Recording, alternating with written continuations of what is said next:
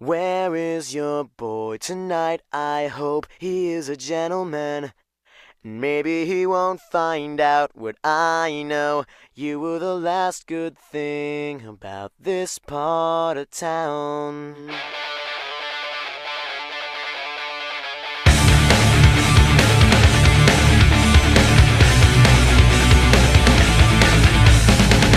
When I wake up, I'm willing to take my chances on who I forget that you hate him more than you notice. I wrote this for you.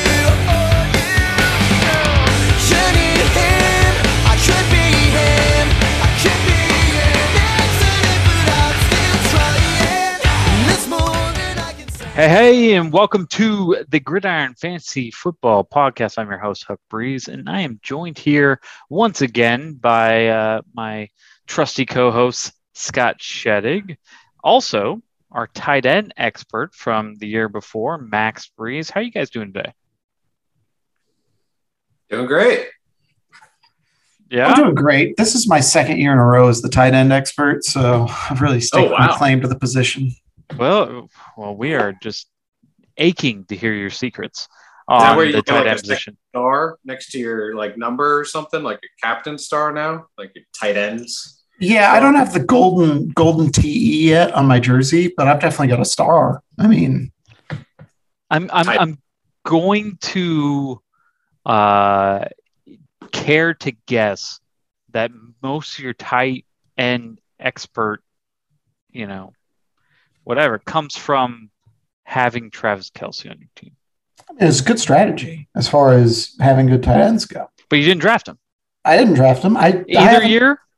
I haven't drafted a tight end above the last round in the draft in the last 3 years. In the last 2 years, I've led the league in tight end points. So 2 years ago, did you trade for Travis Kelce? I did not. No, I had a number of different guys. Hooper was my big point scorer that year. The Hoop Man. Yeah, he made a lot of money. Okay. Well, Hooper is borderline irrelevant nowadays. But anyway, let's dive into this episode. Let's start it out light. Let's talk about Loki. Did you guys watch last night's episode? No, don't give me any spoilers. Oh, really? Such a big episode. Are you kidding me? Come on. Spoilers. I can't invite you on the It's a podcast. crazy You haven't watched episode. Loki? Something happened. We're gonna watch It's it. a huge episode. All We're gonna right, watch so it tonight. You can mute us real quick because we have a conversation now. I'm gonna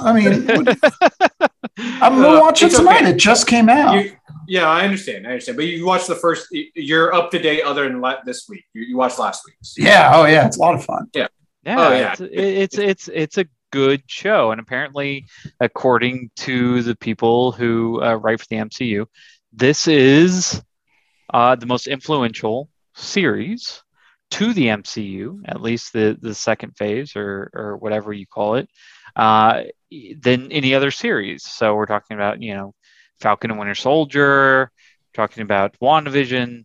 This has the biggest impact to the MCU than everything else combined. So, what we were prepared to talk about, sorry that we didn't throw this in the notes, with the Loki update that I put in there, but you haven't watched it. So I guess we won't dive too far. I thought you guys were just going to talk about it like as a show. Like it's a good show. I can contribute to that. Like I like it. We can say things without ruining anything because there are things because one of the things I really see about what they keep talking about timelines and stuff, and there is a known fact that they have X-Men and Fantastic Four technically in the same universe. They could use this timeline situation to incorporate them in some way. Yeah, I mean, well, they have to. I mean, there's got to be some sort of new influx of superheroes coming in the next couple phases. I mean, they're going to keep this going forever. Look at Star Wars. Star Wars just keeps on going, whether we want it to stop or not. There's going to be another trilogy. You know that sometime because there's just so much money to be made. So that X-Men will eventually be incorporated into this MCU.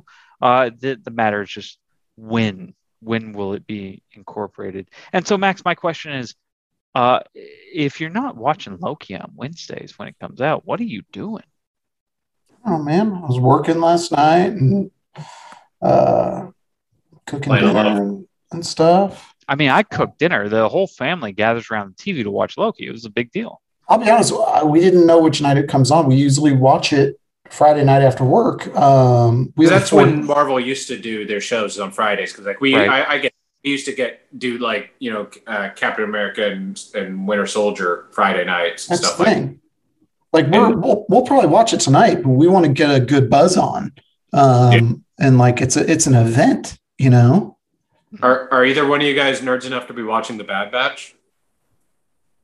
No, The Bad Batch. I've seen the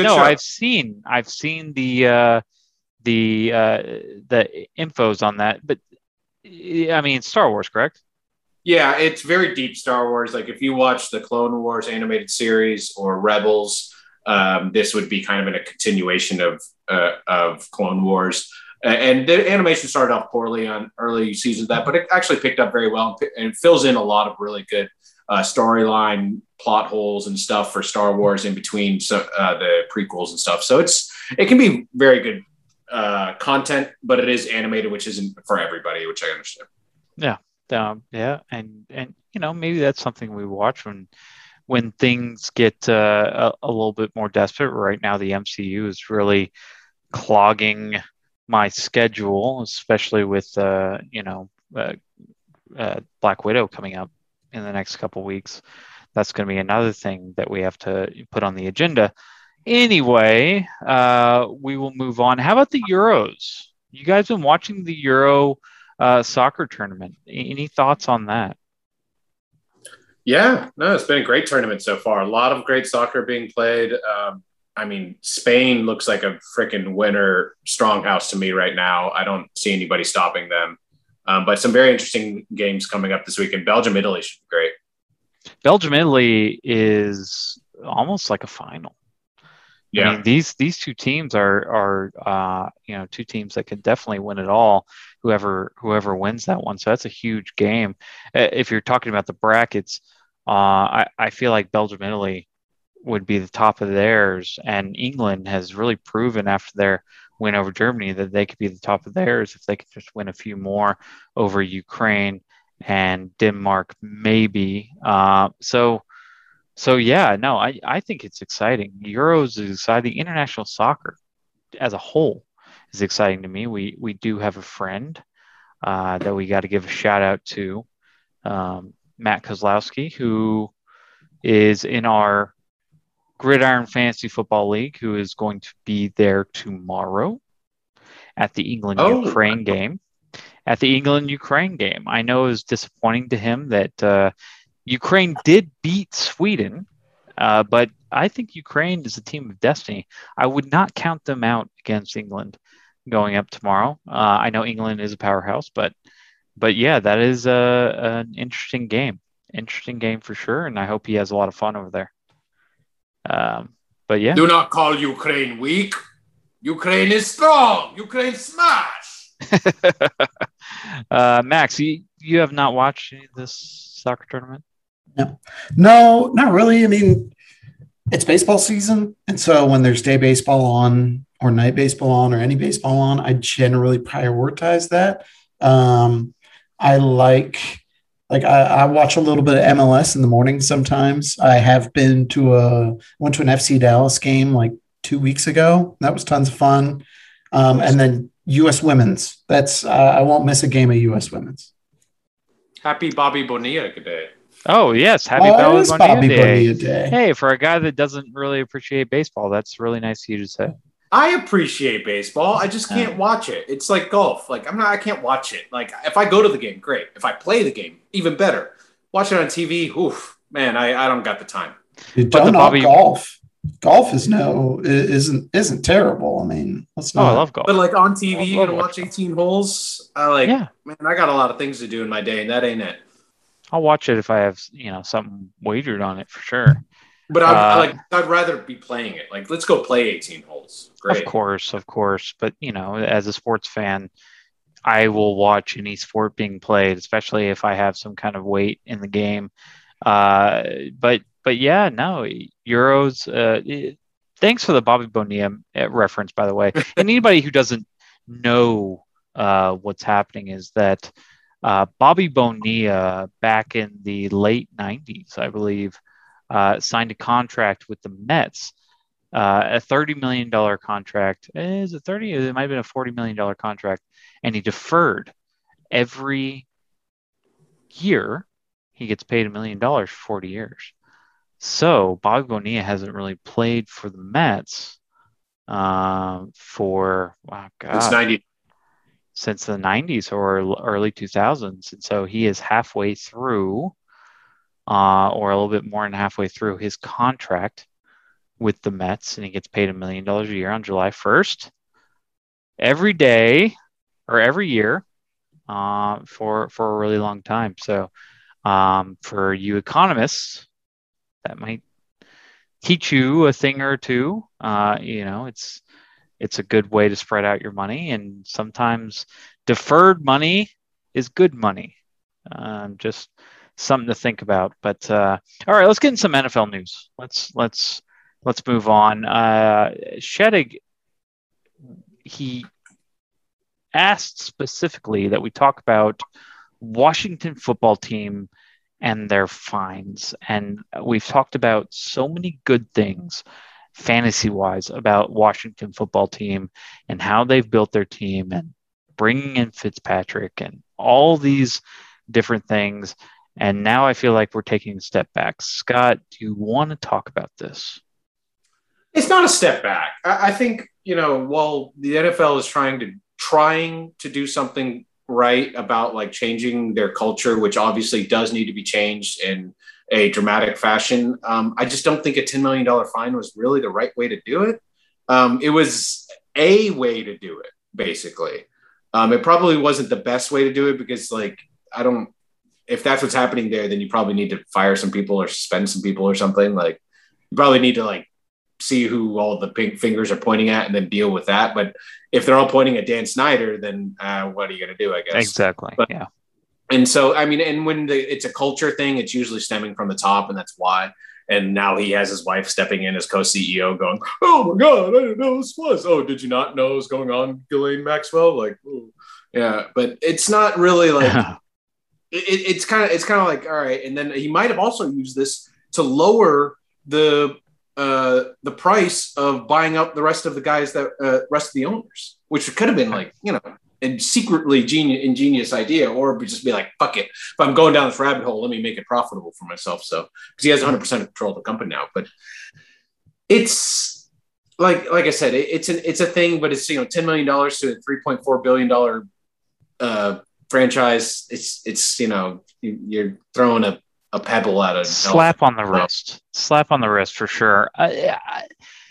To me, I feel like this organization's run absolutely terribly. Now, what they're doing on the field is actually improving. I think what they're doing is good, and I think they'll be a pretty good team this year.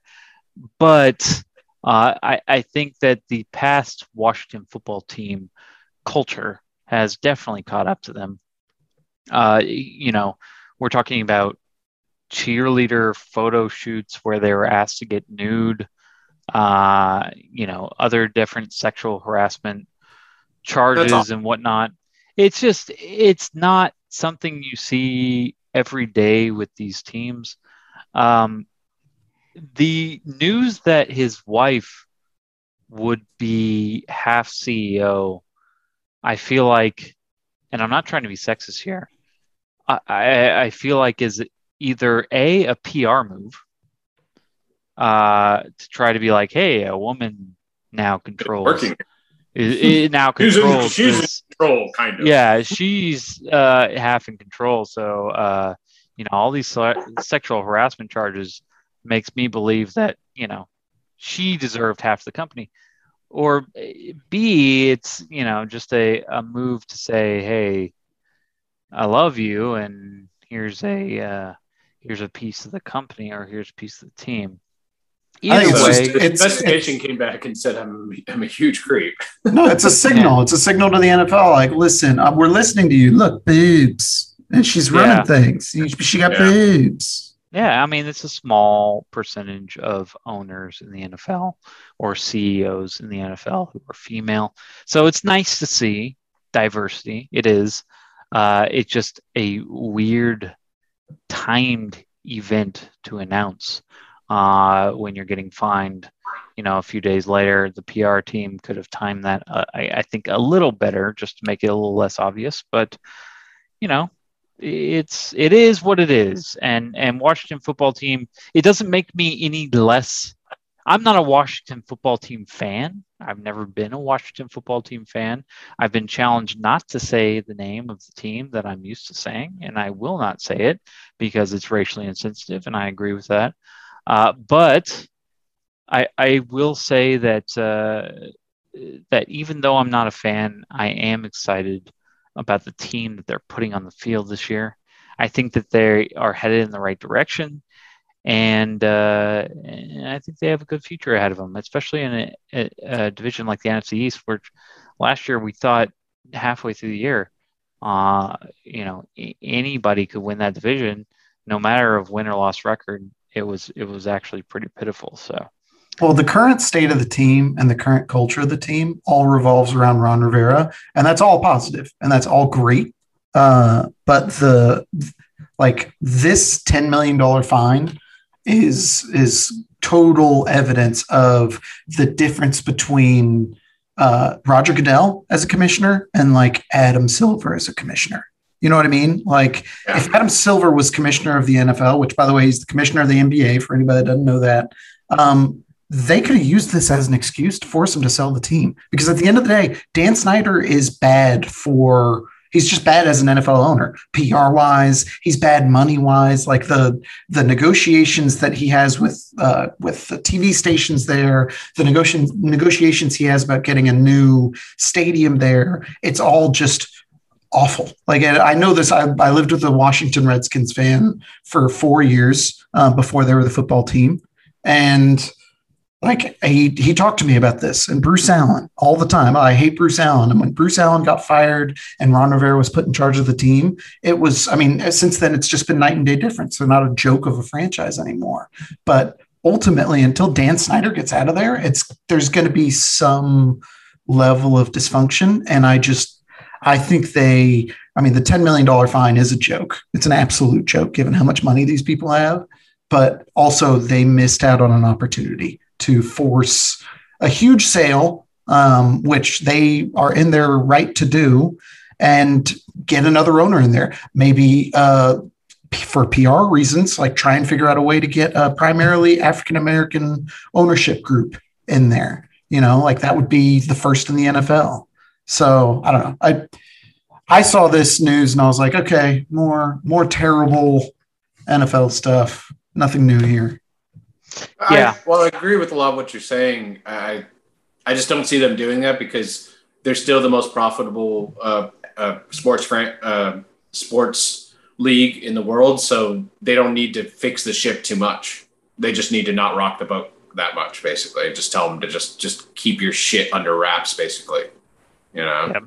If we're looking at a situation where we can compare it to like Donald Sterling in the NBA, where he was forced to sell after some incriminating racist remarks that he made on tape. It was remarks. It wasn't naked pictures of people. It wasn't sexual allegations or anything like that. It was remarks. And he was forced to sell the team. In this country, in this climate right now, and just how America is, racial climate, and very deservedly, is way more important than sexual climate. It just is. And I know that's terrible to compare the two or rank the two or whatever. But we look at the Trevor Bauer thing that's going on right now. That is secondhand news, I think, compared to some of the racial things that happen. If somebody uses a racial slur, we've looked at who was that Philadelphia Eagles and the receiver, Riley Cooper. That's all he's known for now. Exactly, and whatever. There's been sexually charged charges or criminality with different NFL, NBA, MLB players in the past. I'm not saying they get brushed on the rug, because they are important and they do get charged and they do get suspended and whatever. But the moment you make a racially charged incident, the moment that you cross that boundary, you are really, really crossing a line, and that might end your career. So whether that's right or wrong, I'm not commenting on. I don't think that one trumps the other, because I honestly think both are awful and both should be prosecuted to the fullest extent. But what I'm saying is, right now, especially in the NFL, if you were to do something racial, you would be prosecuted a little bit harsher than if you were going to do something sexual, criminal. So it's just my take. It may be a wrong take. It's just, how I perceive it. But let this not take away from how we view the Washington football team. The ownership is shit. It sucks. They're scum. Dan Snyder, I agree, is probably somebody that needs to be replaced. Especially with this PR move that just kind of makes me cringe a little bit.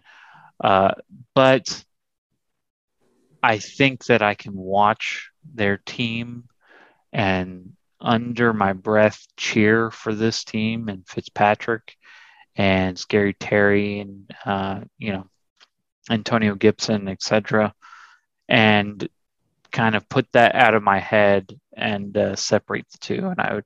It doesn't even have to be like under your breath. It's you're not like, oh, you root for the football team, so you love sex crime. No, like it's completely separate. I still think it's just. It's like saying you're a Texans fan. Oh, then you love terrible trades. You trade away your best players, huh?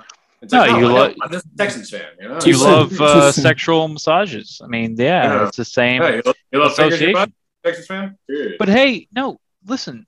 I was a big fan of Michael Vick. Michael Vick was one of my favorite players. Yeah.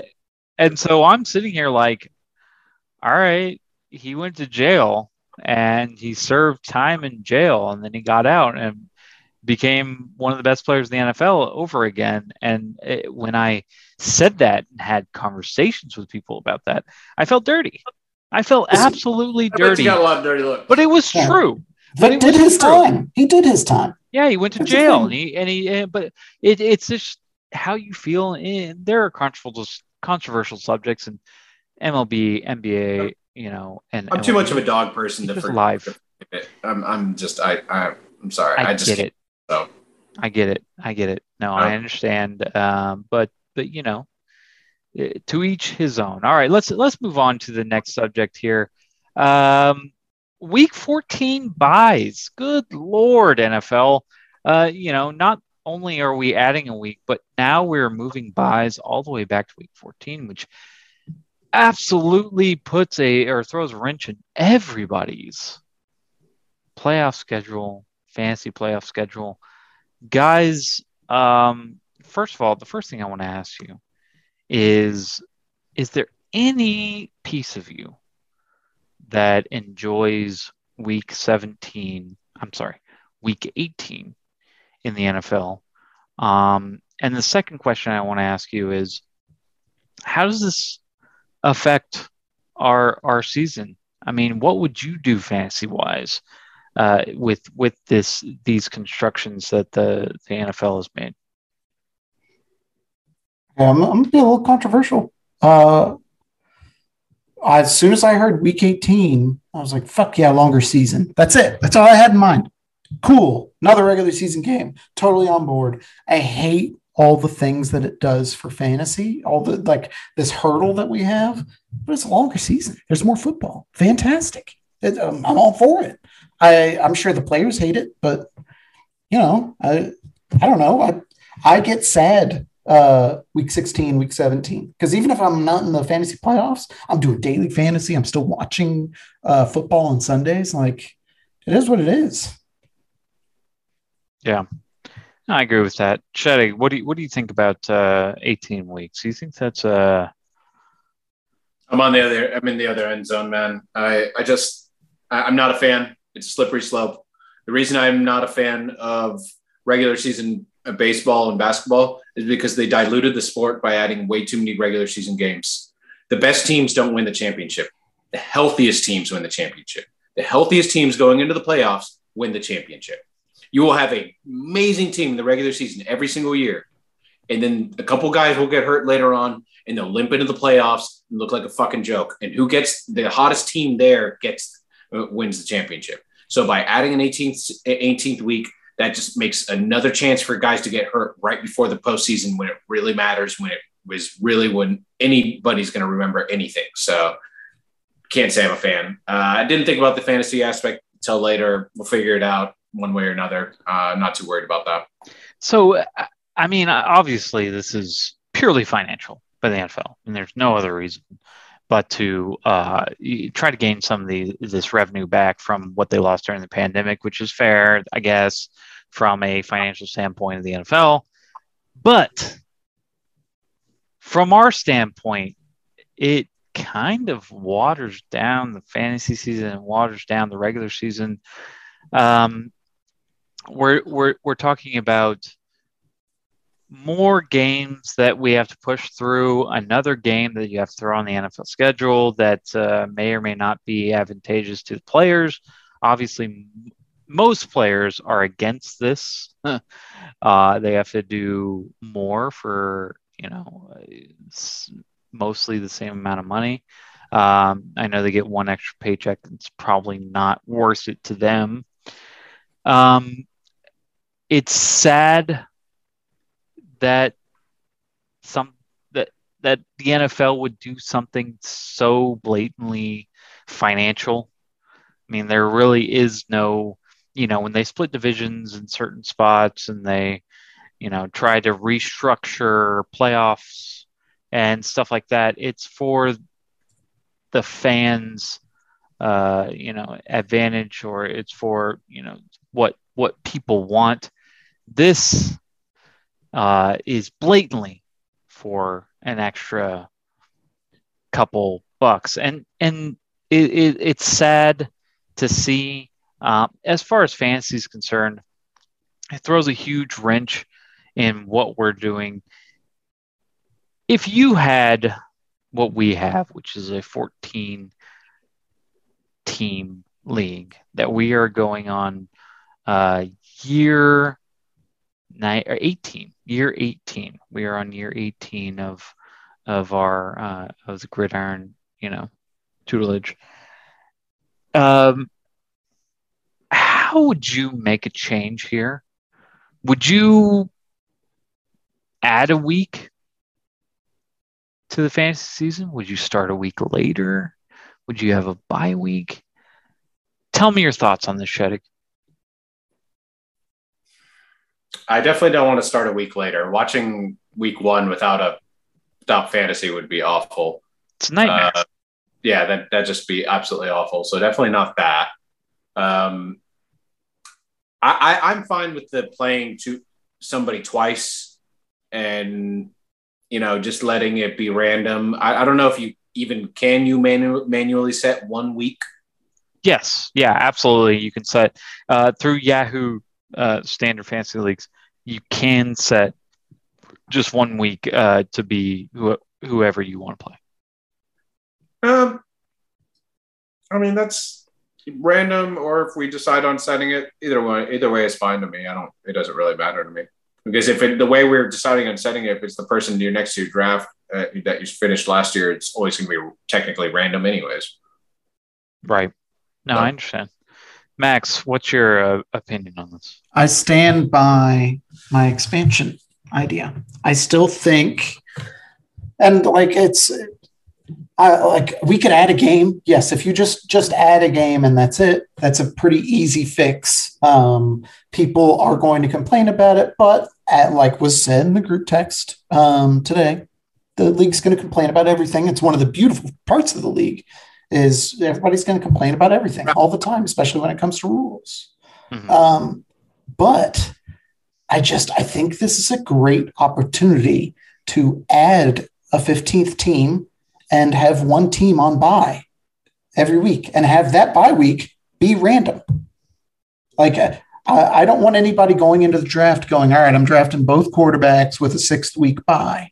But what I can tell you is if I draft and I have, let's say, 2 quarterbacks, one with a week 11 bye and one week with a week 13 bye, and I all of a sudden, it doesn't matter what my bye week is, but I have incentive to trade with people that have that bye week. Like if I have a mid-level 3rd round quarterback and he has the same bye week that somebody else has, like somebody has their 8th week bye and I have a quarterback with that bye week, they're going to naturally want that player more than anybody else. Like this, there's going to be less quarterbacks available in general. I think there would only be 2 quarterbacks total just available, like beyond the 30 starters. Mm-hmm. But it would force some of those trades. It would influence trade value. It would influence draft strategy. It would influence it just a heck of a lot. And everybody gets, a bye week, and we still all only face each other once. Nothing else changes. Top 8 teams still make the playoffs, and we get new blood in the league. I'm sure everybody's got at least one person in mind where it's like, okay, this person's been in the junior league for a while and is on the waiting list or whatever.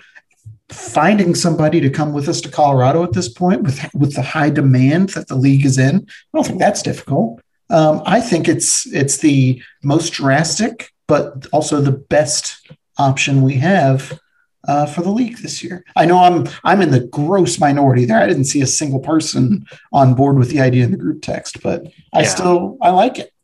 My rebuttal on that is that we hate on not having it, pushing it back a week and not having football in week 1. It's just the same as if it's in week 4, 5, 6, 7, 8, 9, 10. If you have a bye week in fantasy, it's just brutal. What am I going to do that week? What happens? What if your player blows what do up I do on Sunday? Team, like my team scored 230 points on my bye week. What do I do on Sunday? Who do I talk shit to? Like what happens? Do I go to the farmer's market? What? I mean, this is outside the ordinary. I wouldn't know where to put my hands. I'll tell you what you do. You get your house in order. Okay. You sit there and go, all right. I am going to trade for guys. I am going to do some ad drops. I'm going to get my roster prepared. And I'm going to tell everybody, go out there on the field. Don't leave it all out on the field. Bring some back with you. I tell my quarterback, listen, maybe hand the ball off a little bit more this week. Take some snaps off. I don't know. Like, I understand it's a week off fantasy football, and that's probably the worst part of it. But I think everybody in the league is in multiple fantasy leagues. Not that they care about the other ones, but it's not like I don't know. If I'm on my bye week, I'm still going to watch football. And as the team on my bye week, I also expect to be the person that's reached out to the most by other people with trade offers, because they're going to go, I need to win this week and my wide receivers on bye. I need to win this week and my tight ends on bye. Wow. Whether I'm in other leagues or not has nothing to do whether I want my attention to be on my most important league, though, because having everybody has their number one. Yeah, and it's exactly. It's my number one. So it's like, this to have like I said, if your team blows up that week and you're on a bye week, which is that's going to happen. Someone would be just absolutely livid. It's the fantasy football season. Everyone is livid all the time. But it's not. But because we're creating a bye week, though, we're creating a void though by doing that. Yeah. I think that the best way to do this, and unfortunately the downside of this, is saying goodbye to all the old records that we have, season-long records that we have, and wins records and whatever. Because we are a league, and I don't know about anybody who's listening in their leagues, but we have a league that really prides itself on statistics, whether it be wins, points scored, points for in the season, really standing behind that and really being proud of that. And if you add in a 15th week, you are pretty much throwing, the asterisk that we threw on Babe Ruth versus Roger Maris versus Barry Bonds and all kinds of aspects. You raise all these conversations and all these arguments of that, but I think it's inevitable. I think that things change and we adapt. And the way that we should do this kind of should mirror the NFL schedule. And when I say that, I mean that in the NFL, the first team in a division plays the first team in another division based on whatever year, that is. I think that if we did it that way and one played 2, 3 played 4, 5 played 6, etc., all the way down to 14, you create some rivalries. You could, it would make it fair, and exactly after the season ended who your week 14, you wouldn't know 1 through 13, obviously, but who your week 14 opponent would be in January and February. It might be something exciting to think about. It's something we'll vote on in Colorado, which is where our draft is this year. But it's something to think about. It's like it was said earlier today. It's no one's ever going to be 100% happy. It's not going to happen. No one's ever 100% happy with anything ever. During the fantasy football season, like Max said, it's 100% yes, right. Everybody is upset about something all the time. I can't believe you're just throwing around the term asterisks like that's going to fly. Like there isn't one member of the league that isn't just ridiculously erect at the thought of throwing around more asterisks. Well, okay. What I'm saying is on records. Okay. So people own records for, season-long points, most wins in the season, which still couldn't be broken. I mean, I think John Breeze still owns the most wins in the season in the gridiron, which was 12-1 in the regular season. And, if obviously you have 14 weeks to settle that out, it makes it a little different than 13. So, things get rattled when you add one more week. It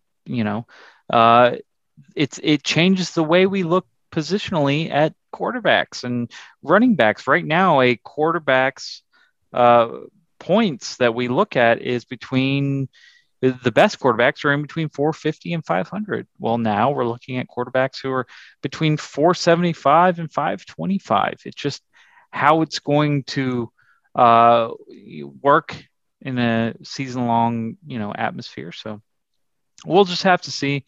But I've said my 2 cents. I'm sure you guys have put in your 2 cents. So let's keep it rolling here.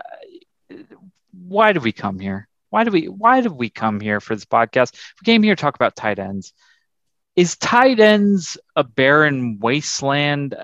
Should you wait on it this year? Max, tell me, what do you think? I am always team wait on tight ends. I just am. Because if you don't get the top 2 or the top 3, the value above replacement just isn't there. It just isn't.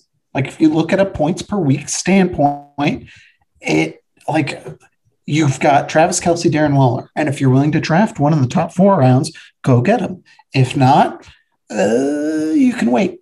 You can wait for as long as you want. And I have nothing against Mark Andrews and Gronk and whoever else is going to be drafted too high. Trevor's going to take Noah Fant the 4th round. And just to be clear, you did not draft either. So you've been tight end expert the last 2 years, and neither of these guys, Austin Hooper nor Travis Kelce, you drafted. No, Austin Hooper, I picked up before week 1 of the season. I dropped whoever I drafted. They sucked. And then I traded for Kelce last year on my honeymoon. Pretty sure I was texting and trading and wheeling and dealing, hammered drunk on rum drinks. I didn't draft Kelce. I didn't draft Hooper. I just picked him up off waivers. So what did you trade for Kelce? Do you remember? I can't, but I can go look it up. It won't take me long okay. at all. I'm just wondering, it's worth it. I'm pretty sure it was a quarterback. If I had to guess, it would be a quarterback or something. It was John Riggs. It was big trade. Recall. Big trade. Yeah, big trade. Big trade for sure. Big trade. Big trade. again, if you're not going to get one of those top two guys, that's just the way I feel. A lot of people disagree with me. A lot of people probably think that there's a chance that we'll have a year where there's a top five tight ends that are a cut above. Sorry, I'm looking for the trade now. Yep. It was with the Fupa Slayer on September 30th. I traded him Ben Roethlisberger, Evan Ingram, and Hunter Renfrow for Sam Darnold, Travis Kelce, and Adam Thielen. Big trade. Big trade. So, and obviously it paid off. I mean, I didn't win or anything, but it paid off. Travis Kelce was an outstanding tight end last year. He was better than most wide receivers. Yep. I think he was number 3 guys. Those top tier guys can do that. Yep. But you advocate on not spending a high draft pick on them. So you spent a high draft pick on Ben Roethlisberger and then decided to flip him for Travis Kelce. So isn't that kind of, If I was trading it 1-for-1, I'd completely agree. But I mean, I drafted Ben Roethlisberger high, and is the value of Ben Roethlisberger over Darnold worth Kelce and Adam Thielen? Because I would argue that it's not. Ben Roethlisberger was obviously a better fantasy quarterback last season than Sam Darnold, yes. But Ben Roethlisberger, I mean, he was behind Matt Ryan and Derek Carr. He really fell off the second half of the season. I mean, the first half of the season, he was on top of the world. Second half of the season, he looked like he couldn't throw a ball. The Steelers offense could not move. I'm sure Sheddick knows all about that. But yeah. You definitely traded him at the right time. I agree with that. I mean, trade him while he's hot, sell high. It was a sell high, and I think the return I got for that early round pick is worth it. I think there's always a return that makes a deal like that worth it. We saw Patrick Mahomes traded to you last year. Wait, I mean, that was pre-draft. Still stupid. But I completely agree with your tight end strategy part for this, because it's really, I think tight ends are the pinnacle position of tiers, because it's so cut and dry between about 1 or 2, maybe 3 guys at the top if you're lucky, and then about a group of about 5 or 6 that are going to be stuck at about maybe 150 to so points, and then it drops off like a cliff after that. So like when you see those runs happen on tight ends, if you're not on the first one, which can go very quickly, if you miss the second one, then you're kind of fucked on tight ends, and you're probably going to end up spending a couple moves, 4 or 5 moves during the season on tight ends, and or make a big trade for them. Yeah, and I agree with that. So I will go even further on your cliff drop off. If we are talking about, and we are jumping in so early to this, but if we are talking about targets, let's talk about Logan Thomas. Logan Thomas, I believe, was 4th in targets and scored about 150 points. I think it was 154, which would have put him in receiver terms at T.Y. Hilton. And if anybody recalls how T.Y. Hilton's year went last year, it was not good. It was not good at all. So I got plenty of opinions about Logan Thomas, but we're not on to the NFC East yet. So when we get there, I'm just saying that if we're talking why don't about... we jump in? Let's jump in. That's fine. You want to jump in? You want to jump in? Let's jump in. I'm a jump in kind of guy. Let's jump in. Well, before that, can we do some trivia? Oh, yeah. Oh, there's trivia. You want to jump in some trivia? All right. Yeah. I'll ask trivia here, if you guys don't mind. Give me, and I already gave you one, give me the top 5 tight ends in receptions. Okay. It's Travis Kelce. Okay. Jordan Kittle. Yeah. Wrong. Kittle was not there. Kittle was hurt. Got earlier. Hurt. Yeah. Last year specifically. Darren Waller. Yes. Darren Waller, obviously. Darren Waller's number 1. Yeah, he's awesome. Yes, he's great. I want to see Mark Andrews, but I don't think it's Mark I gave Andrews. you one, so Logan Thomas. Logan Thomas, number 3.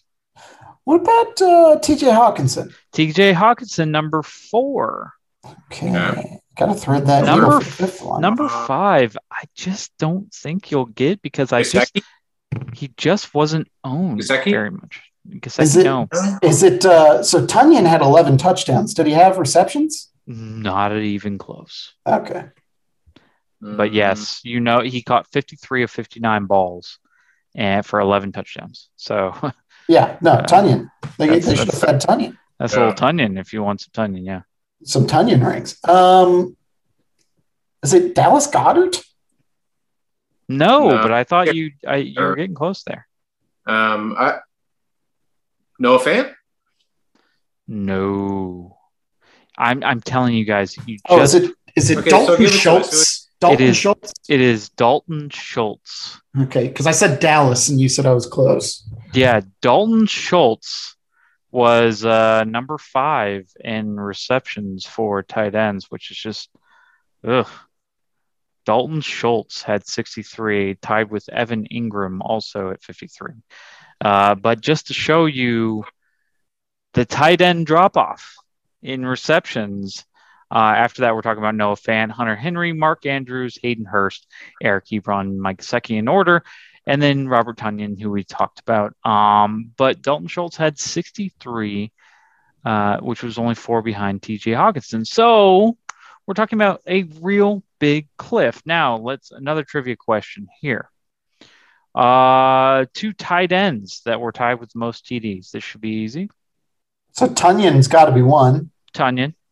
And then Kelsey. Tunyon and Kelsey both had 11 last year, which is quite the high amount. I mean, even if we're talking about receivers. Last question. And this is going to be tough. This is going to be tough. Bonus if you can give me the year. Since 2006, I know we've been playing since 2003, but we're going to do 2006. Prior, you might have some Antonio Gates that might have beat this, but I really seriously doubt it. Who had the best tight end season fantasy point-wise since 2006? Max, go ahead and give me a guess. I don't know, Gronk, like 2015? Got the guy right. Okay. Because can you give me a year? I think I'm in range. 2016 or 2017? I think it's earlier. It was Rob Gronkowski, 2011. Yeah. 2011. Okay. Yeah, Rob Gronkowski, 2011. Right behind that is Travis Kelce, 2020. Yeah, he was really good. So what we're discussing today is somebody who probably, I mean, if we're talking about the last 20 years, we're talking about some of the highest tight end scoring years ever in the history of the NFL.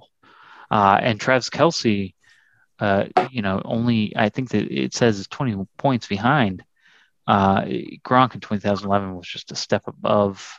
17 touchdowns, 90 receptions, 1,327 yards. So he cleared Kelce by 6 touchdowns, probably gave him that little boost. Lost to him by 80 yards and 15 receptions, but, whatever. If we're talking about Travis Kelce, if we're talking about all-time tight end seasons, 2018, 2019, and 2020 in the top 15 seasons ever by a tight end. He is number 2, number 15, and number 4. So 2, 4, and 15 in those rankings. So we're talking about an unprecedented tight end here in Travis Kelce, somebody who's really dominant, and the reason that we have Max on the show today. But yeah, just a little preemptive trivia there to just kind of introduce us to what we're doing, but we'll jump in. Let's jump in. Okay. You guys ready to jump in? You got your swimsuits on? So I'm ready to jump in. We've been ready to jump in. We've been talking about jumping in. Okay.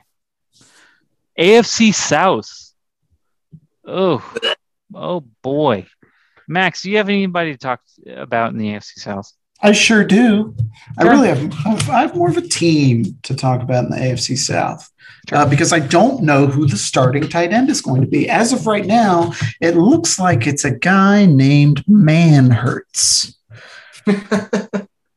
The Jacksonville Jaguars on their depth chart right now list a guy whose last name is, and I can't remember what team he's on. I know I've seen him before because I commented on it immediately as soon as I saw the back of his jersey. Manhurts is their current starting tight end, and but Tebow also just in that depth chart, worth noting. Not something I'd hate to see. Definitely somebody I would not hate to own. But yeah, I'm going to start with Jags tight end, as of right now, Manhurts, as my AFC South call out. All the guys that I talk about are guys that I'm hoping will be available 15th round or later, by the way, because, every single one throughout the whole podcast. Every single one that I pick from each division is somebody that I hope to be available in the 15th round or later. They might not be, but we'll see. So Manhurts, the reason I like him is because despite the fact that you don't think about Jacksonville last season as a big fantasy tight end developer. They had Tyler Eifert, who, got injured the way he does. But between all of their tight ends last year, Jacksonville had 102 targets. And that's just something that kind of happens with teams that have bad offensive lines, which they still do. Teams that traditionally go use a lot of play action, which they've got the running backs to do it. They've got James Robinson and Travis Etienne, and they have a rookie quarterback. I understand, they've got DJ Chark and he can throw it deep. They'll probably have some really interesting packages running with Urban Meyer, but at the end of the day, a safety valve is a safety valve. And rookie quarterbacks need those, especially when they have an offensive line like the Jags have. So just from a pure targets perspective, I could see whoever ends up being on top of that depth chart backing into, 600 yards and 7 touchdowns, which that's top 12 tight end value. Yeah, right. So, and that's not incredible. That's not even 50 yards a game, but it's really solid. I'd take it. I'd take it in the very last round. So keep your eyes on Manhurts. Manhurts. Okay. Manhurts. Shaddick, what do you got? I like a lot of what he said there. I mean, he's right. I mean, they've got a rookie quarterback. He's going to need a safety valve. I think I just worry about the Tebow factor because I know he's doing very well in camp. People keep talking about him. So you never know. So, I mean, that just could be an issue there for him. But I do like what he's saying about the targets and everything. Personally, I'm more of a Mo Alley Cox kind of guy. Oh. I think Carson Wentz is all about his tight ends. I think he made Dallas Goedert and Zach Ertz premier tight ends, even when they were both started or both on the field or sharing time, excuse me. So I think that he's going to look to him a lot in the red zone and on the field in general, just because that's where his safety blanket is, and he needs to get right again.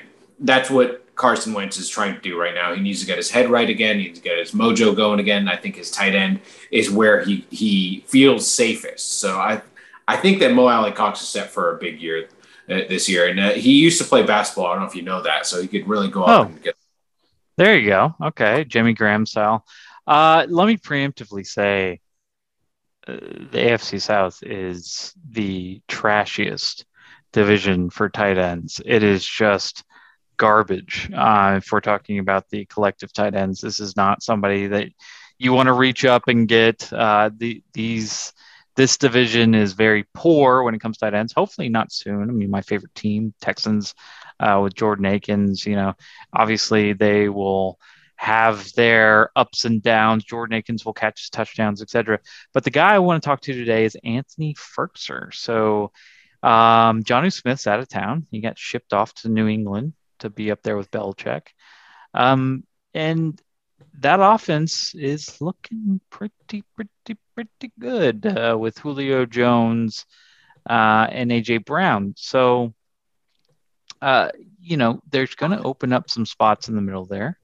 We're going to see some corners, nickel corner or nickelbacks be sucked out to Julio and AJ Brown. We're going to see some safeties also be sucked out that way, and you might see some open spots in the middle there for Firkser. Again, I don't think that Firkser is going to be the main tight end. He did catch 39 out of 53 balls thrown at him last year for 65 points. So I think that he is probably the main guy there. But if you're looking for a tight end in the AFC South, specifically for whatever reason, Anthony Firkser is probably your guy to pick there, in my opinion. Now, no offense to Manhurts, no offense to Mo Alley Cox, but let's move on to some divisions with tight ends that maybe we'll consider drafting before the last round. How about the AFC East? Max, do you have anything for the AFC East? I sure do, Huck. I'll tell you that right now. And the AFC East, so you mentioned Jonnu Smith is no longer with the Titans. True. He's with the Patriots. But let me tell you right now, that's not the tight end I want in New England. The tight end I want in New England is a guy named Hunter Henry. So Cam Newton last year was an absolute disaster. Part of it is because of Cam, because he's just doesn't have the arm talent anymore. Part of it is like Jacoby Myers should not be a number one wide receiver on anybody's team. So Belichick went classic Belichick and was like, give me two big old tight ends. And let me tell you, based off the profile on these two guys, I think Jonnu Smith is going to be running more deep technical routes. I think they have Jonnu Smith line up out wide a lot. But then once they get in close, Hunter Henry is the guy that they throw to. So last season, Jonnu Smith was one of the best tight ends in all of football in yards after catch, but didn't have the trustiest hands in the game. That's why I'm saying like while he got 2 yards after catch more on average, more than Hunter Henry, I think they're going to use him for his athleticism. He's just going to be a crazy mismatch. He's still going to be a fine tight end. I think both should probably be drafted just as wide receiver 1 and wide receiver 2 for the Patriots. But Hunter Henry's the one who's going to be collecting touchdowns. Fun little fact for you. Cam Newton, or whoever was lining up at quarterback for New England last year, they threw 419 passes last year, and only 27 of those passes even targeted tight ends. So that's how bad. Like we're talking Ryan Izzo, we're talking whoever the guy is. I think Brad drafted Asiasi, Devin Asiasi, who who saw that coming, that they were going to have issues at tight end. So they went out, they fixed that. This is going to be a night and day different offense this year. I'm not saying it's going to be a good one, but if there's touchdowns, it's going through Hunter Henry. I think he's getting double digits this year, and I hope he's available late in the draft. Yeah. Shaddy, what are your thoughts on this division? I mean, I love everything he was saying. I think that this whole division is very interesting for tight end in general, because I could definitely see the Patriots going that, having two big tight ends being important in their offense again, like they did in the Super Bowl runs back in the day with Gronkowski and Aaron Hernandez, murderer. Hernandez, yes. Aaron Jailbird there, but it's. I could definitely see that happening again. But there's other tight ends in this league, in this division, that are very interesting as well, because Mike Gesicki for me in Miami is still a fantastic tight end to take. He might jump up again and do even better than he did last year, with even in spite of Tua, who is awful, but is awful enough to only be able to throw to Mike Gesicki. So that can be your saving grace right there. But I'm really very interested in the Zach Ertz trade to Buffalo. That could be very interesting. That, there's been great play by Josh Allen last year throwing the ball. I mean, you saw the immediate connection to Stephon Diggs. If he has another big receiving option, Zach Ertz could be red zone money right there. And then even on the Jets, you have a rookie quarterback. What's a rookie quarterback love to do? Throw it to his tight end. So I think it's an interesting division for tight ends overall. My pick would be Mike Gesicki, though. That's who I'm going with for the AFC East. I'm glad you said in spite of Tua, because that's the first thing that jumped to my mind. I was like, man, Gesicki's great, but Tua, but in spite of Tua, they doubled down by not drafting a quarterback in the draft. I mean, they could have drafted a quarterback in the draft, and they definitely should have. And they said, no, we got Tua, and everybody's like, I hope Tua pans out, man. It'd be cool. Like, there should be a left-handed quarterback in the league that's good at football. You know, like I don't know why I want that, but I do. Yeah, it's not about being left-handed. It's about his decision making. He doubts himself, and the second he doubts himself, his first option is gone. By the time he gets to his second option, by doubting himself in the first option, he took a second away to get to the second option, and by the time he gets there, his second option's already gone. And by the time he even gets to the third option, now he's scared of the rush. And then it's all over. And that's every single play for the guy. And it's just like, dude, just get him off the field. It's over. It's over before you got it. And I'm sorry, but it's not my fault. Well, I think you're correct in that I thought maybe I was the only one that wasn't in on Tua. I think there's a lot of people who aren't in on Tua. And if he does come out... Miami's the only one.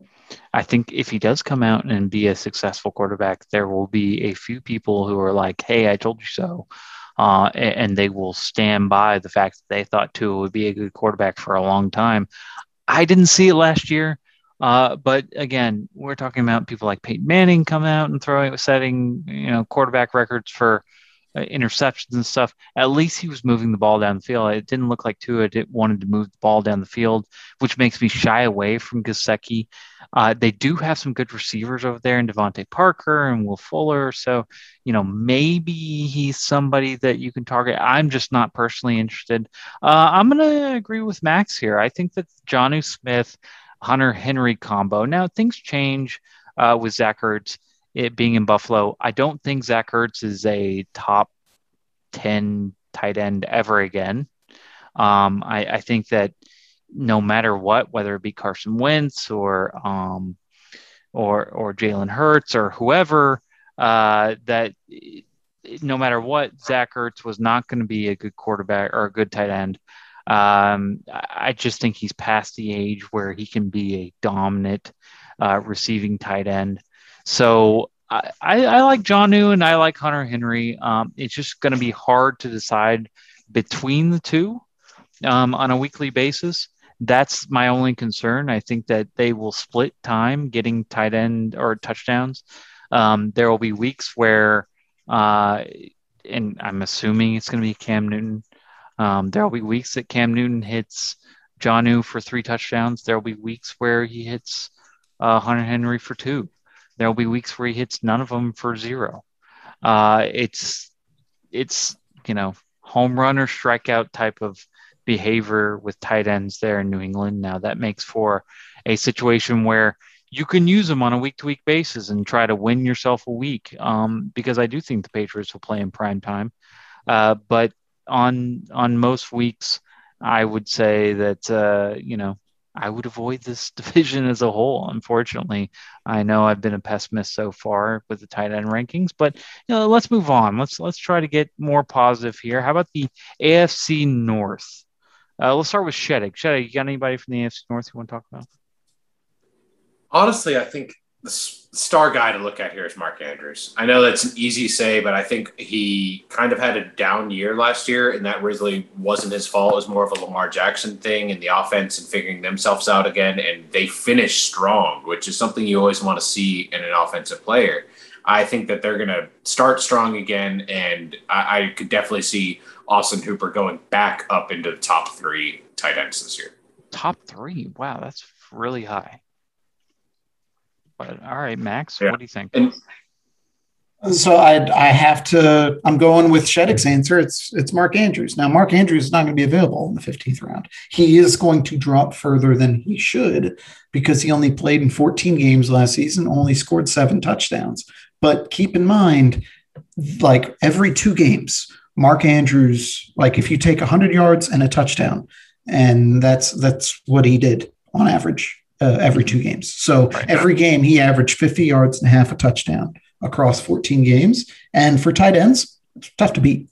Like to me, he's a guy that if you are chasing tight ends, he should go in the 5th or 6th round. And I bet you he hangs around till the 8th or 9th. If he falls any further than that, I might have to break my own rule. But everybody else in this division, I don't love.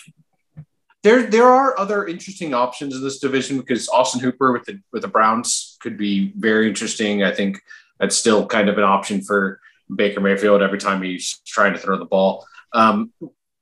If you want a late round, 15th round guy that is nobody's going to be thinking about, Pat Freiermuth.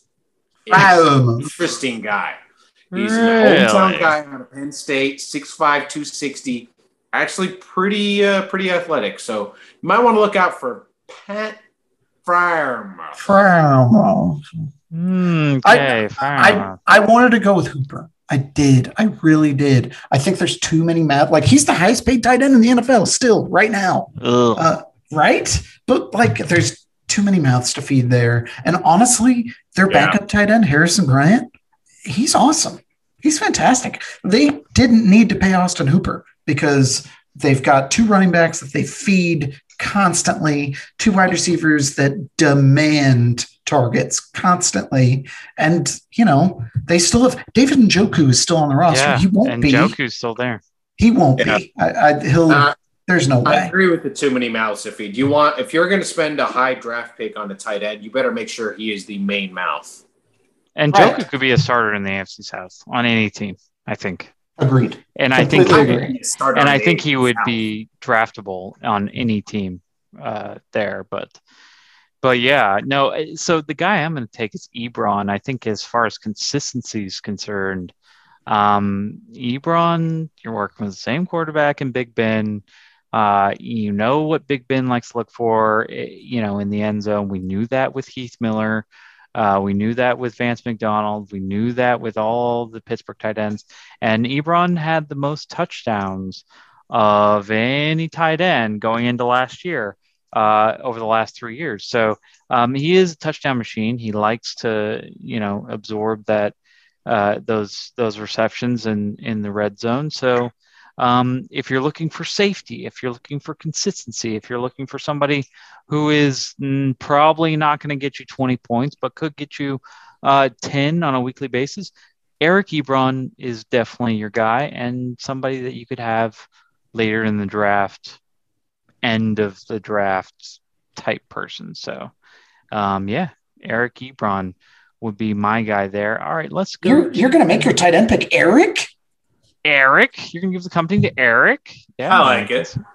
Yeah, I mean, I know you like it, Mr. Steelers fan. I would expect you to like it. AFC West, the tight end riches.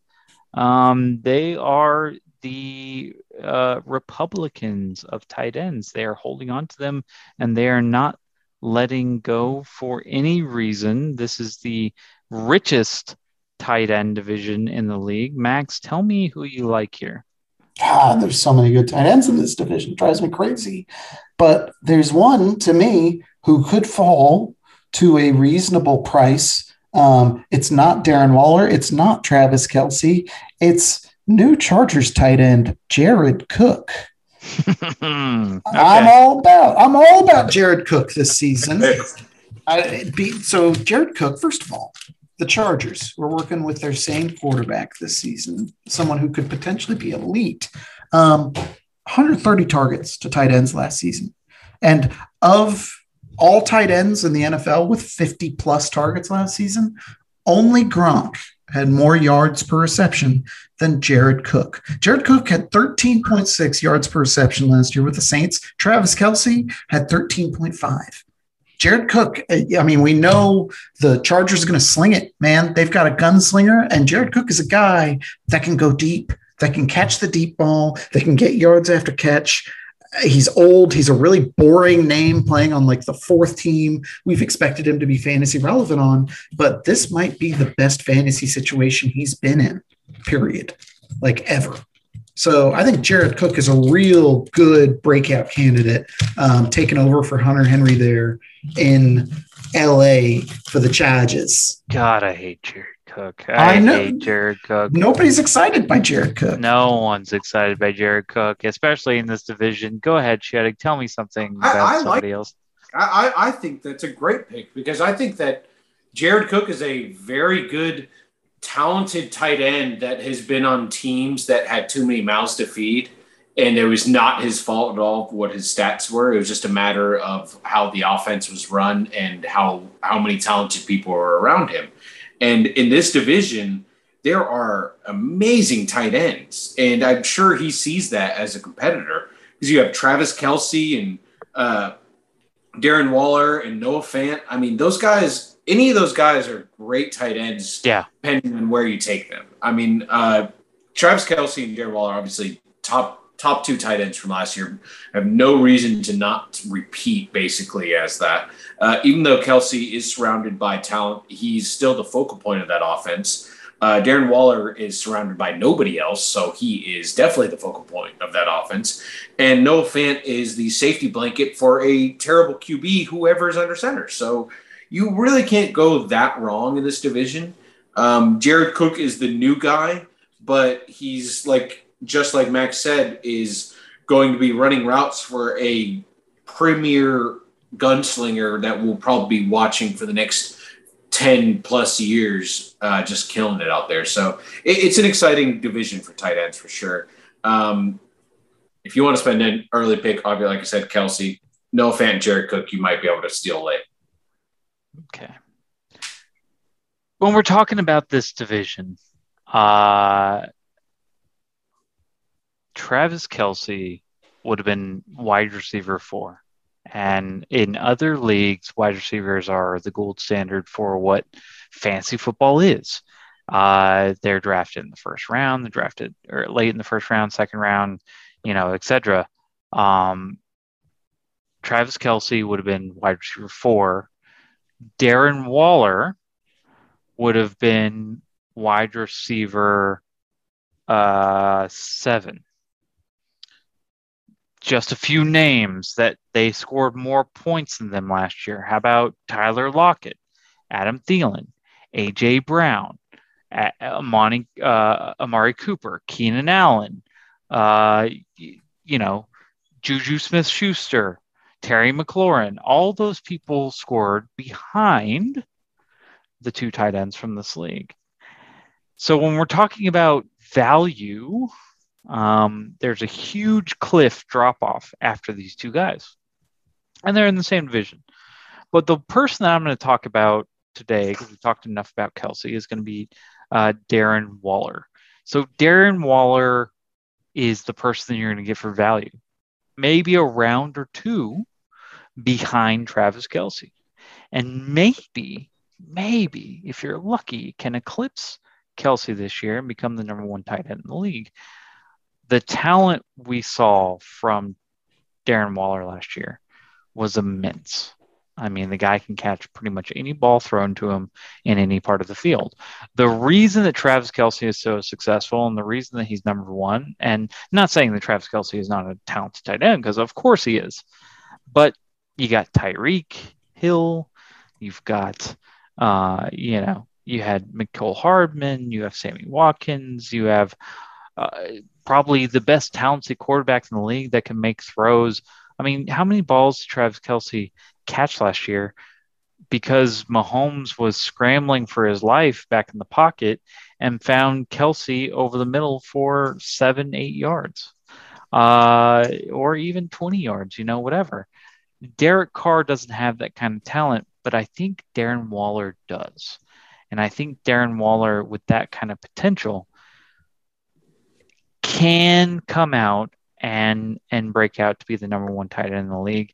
That's why I'm saying Darren Waller would be the guy out of this division for me to come out and draft, whether it be the 3rd round, the 4th round, the 5th round, something earlier than last year. When I think in our league he was taken in the 5th round, which we thought was kind of early, and I know a bunch of people sneered at that.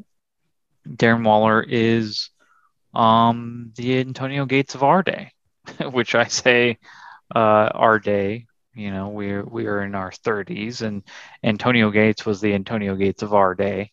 Obviously, you know, he lasted a good long time. I think he's only been retired 2 or 3 years.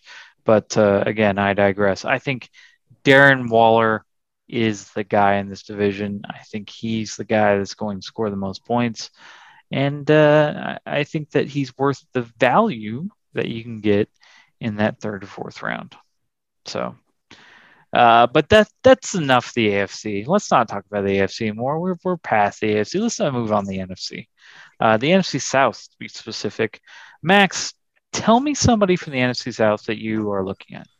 Okay, so my pick for the NFC South is similar to the AFC South. I might be reaching a little bit because I want Manhurts to be good. I want him to be a successful tight end. So I can say Manhurts a lot.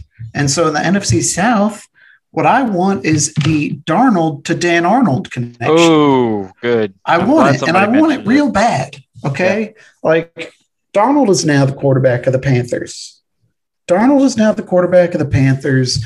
Panthers also signed ex-Arizona Cardinal Dan Arnold to a 2-year, $6 million contract. And Dan Arnold was pretty damn good last season for Arizona. He was by far their best tight end. He had himself 31 receptions, averaged 14.1 yards per reception, which is, again, smaller sample size, but more than Kelsey, more than Jared Cook, more than anybody that had at least 50 plus targets. So small sample size, he looked pretty good, had a pretty good quarterback, probably didn't hurt. But more important than that, so Dan Arnold is a quality tight end. He also averaged 5.6 yards after the catch, which to me is phenomenal for what I'm picturing Dan Arnold to be, which in my mind is just the whitest guy in the league, behind maybe smush face Sam Darnold. But more importantly than that, Sam Darnold last season, and part of this is because the Jets had a bad offensive line, but the Panthers don't have a great O-line either. Sam Darnold's top 3 receivers in targets last season all had an average depth of target under 8 yards. Darnold is not Mr. Chuck It Deep. Darnold is trying to dink and dunk his way down the field. He's going to be able to do that really well with Christian McCaffrey, but he's also working with a couple of burners on the outside with DJ Moore and the good one. And I don't know why. Robbie Anderson. Robbie Anderson. Actually, DJ Moore's probably the good one out of those two. Either way, there are a couple of burners burning down the field. He's going to be dumping it off to McCaffrey for at least 80 or 90 receptions. But Dan Arnold, to me, fits in this plan. He fits to me as a guy that can run out there 6 yards on a button hook, do a quick little slant, little safety valve when Darnold gets in trouble for him to dump off and, you know, try and get a little bit closer for second down or get a little bit closer for third down or just you know, get the first on 3rd and 2. I think Dan Arnold is in line to get a ton of receptions. Maybe not a whole lot of touchdowns given – you know, Christian McCaffrey exists, but I like Dan Arnold for over 50 receptions this year, which to me, that makes him a starting tight end, hands down, in fantasy. Okay. Shattuck? I agree with everything that Max was saying because I think that really opens up the door to a sequel to Multiplicity where Tom Arnold is the main character and there's just Tom Arnold's everywhere. Oh. And, I think that'd be really funny. I think that could really work. Maybe that's not where I saw this going. Yeah. I think that could really work out in Carolina. They have good tax breaks for filming. So I didn't expect a Tom Arnold reference. I didn't expect a Tom Arnold. I didn't see it coming. That's all I was imagining. I thought we were on the same page here. My bad. No. I mean, because personally in the NFC South, I'm looking at. Kyle Pitts or Gronk, really, because Kyle Pitts is really exciting, and there's definitely guys in our league, especially that love rookies, so that he might go a little earlier than he should, but he might be a top 5 guy. Who knows? Because Atlanta's defense is still Atlanta's defense. They're terrible, and Matt Ryan just lost Julio Jones' throw too, so Kyle Pitts could be amazing. You never know. He could also have a rookie learning curve as well. And in that place, I mean, you do have Gronk. It's kind of if you don't care about tight ends, you could take Gronk late because there are so many mouths to feed around Gronk, and that's the biggest problem with him. To me, I would take Kyle Pitts just because Calvin Ridley and who's the other wide receiver there? And you got Falcons. Gage, and you've got Russell Gage. They're both very good, but I mean, at some point, I think that Kyle Pitts is going to demand a lot of targets. So I think he's a very safe bet that if you're not going to be in the first tier of taking tight ends, somewhere around the middle or end of the second tier, Kyle Pitts should be there to take. Yeah. How early does he go? It depends on when the second tier starts. That it's all about draft flow. If you see that the first tier is going to go at some point and it'll be gone very quickly, you're either start it or right behind it, and that's it. And then the second one will start maybe about 3 rounds later, and it'll be about 6 picks long or so, and then it'll be gone, and that's it. What's fun to me is that rookie tight ends like literally never work out. They never, ever work out. But Kyle Pitts is the highest regarded tight end that we've talked about fantasy-wise in a long, long time. I mean, this is somebody he's drafted top 10, somebody that they talked about that could be line up at receiver. He's so dominant. And he's coming in at a place that's Julio Jones is creating this huge crater of receptions that needs to be filled. So Kyle Pitts, could he be the next Darren Waller? Maybe not this year, but going on next year. Could it be this year? I don't know. But I mean, somebody's going to take the risk and go out and do that. Me personally, I'm not going to. I'm going to go with a guy named Adam Troutman for New Orleans. And this is like legit my backup plan to Waller and Kelsey and whatever. I will sit on Adam Troutman till the very end because I really think Adam Troutman can be somebody who's a really talented tight end that can really sit over the middle, kind of like a Kelsey, and catch balls that, in gaps that were not supposed to be there, but because you have Michael Thomas and because you have, Traquan Smith and stuff on the outside, there's going to be open spots. Also, what have we seen out of Jameis Winston in the past? Jameis Winston loves to hit tight ends. We saw it with O.J. Howard a few years ago. We've seen it in the past with other tight ends when he had Cameron Brate and whatnot. He has a connection there. Adam Troutman's going to be dirt cheap. He's going to be somebody that nobody looks at, and you can get him, like you said, near the last round. I think that Saints offense, everybody thinks Drew Brees is gone. Saints are in rebuilding mode. Jameis Winston is a joke. He's trash. It's whatever. There's a reason they play Taysom, et cetera, et cetera, et cetera. If the last time we saw Jameis Winston start or really dominate a quarterback position, he dominated fantasy. He was a top 5 fantasy quarterback. He's coming to a team with a top 5 fantasy running back and a top 5 fantasy receiver.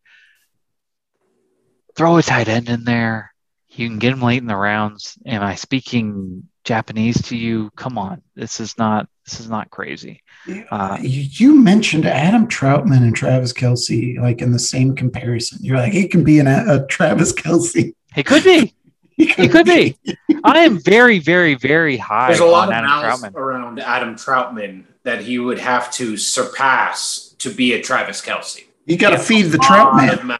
He's Yeah. got to. I'm big on fish people. So, Name another fish person. In the NFL, Yeah. Eric Fisher, left tackle. Damn it. Yeah. Eric Fisher. Big on fish people. He's got Eric Fisher and Troutman. That's it. Oh, you think? Yeah, I'll get back with you with some more fish people. MLB, I got a whole list. But yeah, no. Let's move on to the NFC East. I know this isn't like a tight end of riches division, but let's keep it going. NFC East, Max, you got anybody? Oh, I know. One of you likes Logan Thomas. The other one doesn't like Logan Thomas. I'm pro Logan Thomas personally. I like him. He was 6th in tight end fantasy points last season with bad quarterbacks. And I'm not saying Alex Smith was always a bad quarterback, but last year he was a bad quarterback. All the quarterbacks that the Washington football team used last year were bad. I don't think anyone can argue that Fitz is a bad quarterback. Washington football team still does not have a ton of weapons. They've got Scary Terry. They have Scary Terry. They've got the running game, and that's fantastic. I'm very excited to see that develop around Antonio Gibson this season. They signed Curtis Samuel, who I think is fine, but ultimately, this isn't a Buccaneers situation. This isn't they got to feed Scary Terry could get 90 receptions this year easily. Curtis Samuel could get 70 receptions this year easily, but I'm not worried about Cam Sims stealing a lot of receptions from Logan Thomas. I think he's going to be a volume guy in a functional offense this year. They were a bad offense last year with some crazy McLaurin and Antonio Gibson highlights. I like Logan Thomas as a low end, a cheap, get him in the teen rounds guy who might be he might end up the season 6th or 7th in the NFL in tight end fantasy points again. Might be boring, might usually get you 7 or 8 or 9 points a week, not have a bunch of big 100-yard games, but he's going to get the job done. Yeah. Ex-quarterback Logan Thomas, by the way, that actually came to the NFL as a quarterback. Somebody that I remember playing Madden and being like, wow, this is a 50-something quarterback. Not good, but for the Bills. Yeah, but now a decent tight end. Sheddy, do you have any thoughts on this division? It's an interesting division for tight ends. It's not the best by any standards, but I do think that Evan Ingram is due for a bounce back. I think that the whole Giants offense is due for a bounce back. If Saquon can come back as Saquon, then the whole ship will be right. It's all based on that. It's all based on Saquon being Saquon. If that can happen, then Daniel Jones won't be a little bitch. And if he's not a little bitch, then he'll actually be able to throw the ball, not fall flat on his face. And most of it will be to Evan Ingram in the red zone. I think he could be a late second tier pick that you could definitely, or even if you're not in the second tier of tight end picks, you could wait till later and probably get him, because he has had injury issues and he's had just Daniel Jones issues, basically, which the whole offense has had Daniel Jones issues. So it's not really his fault. It's Daniel Jones' fault. But he just needs a lot of help in the name of Saquon Barkley. So, like I said, if Saquon Barkley can carry the entire offense, Evan Ingram can be very good. So that if you're not going to spend a high draft pick on a tight end, that can be a decent garbage pick that if you have to throw it away, then throw it away. Which, I mean, obviously, most of the Giants' offense should be thrown away, but that's their prerogative.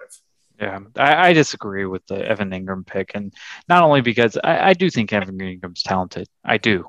I really think that the addition of Golladay and stuff like that really gives him a good opportunity to be a really good tight end. The problem is Evan Ingram can't stay healthy. He can't stay healthy more than 4 weeks at a time, 5 weeks at a time. And one of the biggest things that can kill you in fantasy, whether it be quarterback, wide receiver, tight end, kid, no matter what, is injuries.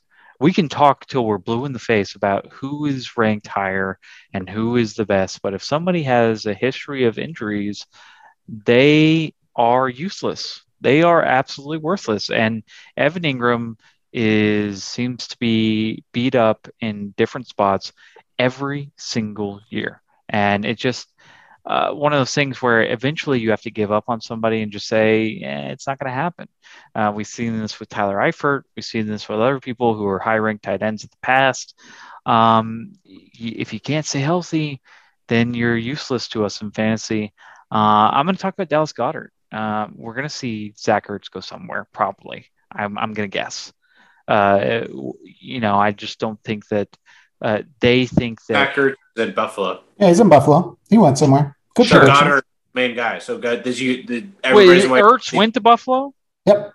Yeah. Oh, I didn't know that. I didn't know that it was official. I thought they were just looking at him.